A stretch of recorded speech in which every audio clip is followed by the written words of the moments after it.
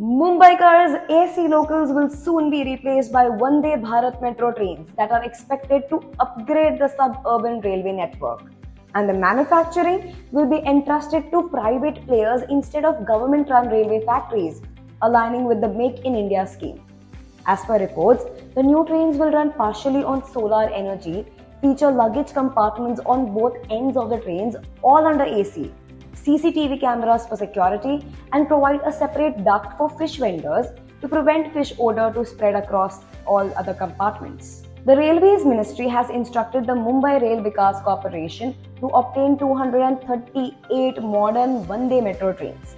The Vande Bharat Express and the Vande Metro trains are part of Indian Railways' efforts to modernize its fleet and provide world-class facilities to passengers.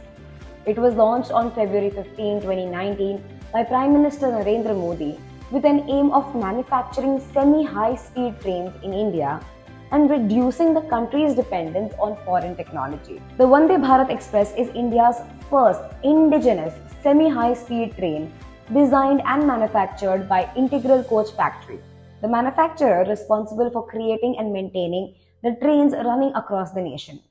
The Vande Bharat Express is now operational on 15 routes nationwide. The train reduces journey time by up to 40% compared to other trains on the same route. The Vande Bharat Express consists of 16 coaches, is self-propelled and equipped with world-class passenger amenities, including Wi-Fi, GPS-based passenger information systems, and automatic sliding doors. While it can achieve a top speed of 180 km per hour, its operational speed is limited to 130 km per hour for safety reasons. That's it from my end, and for more stories, stay tuned to Noello.